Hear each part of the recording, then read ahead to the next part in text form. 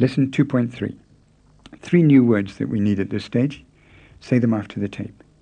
Where, Burma, here, Dima, and there. Edima.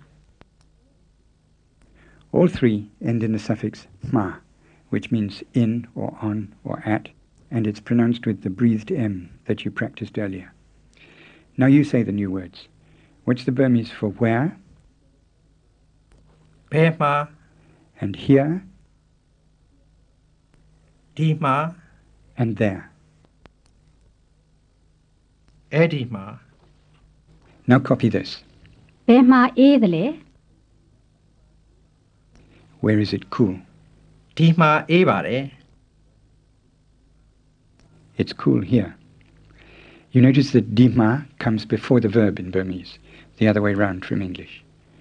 Supposing you are choosing somewhere cool to sit on a hot day, how would you say, it's hot here? Dima Pubare, Or, it's hot here, isn't it? Dima Pureno, Yes, it's very hot.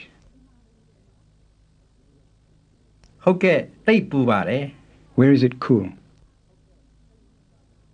Burma Edale, It's cool over there. အဲ့ဒီမှာအေးပါတယ်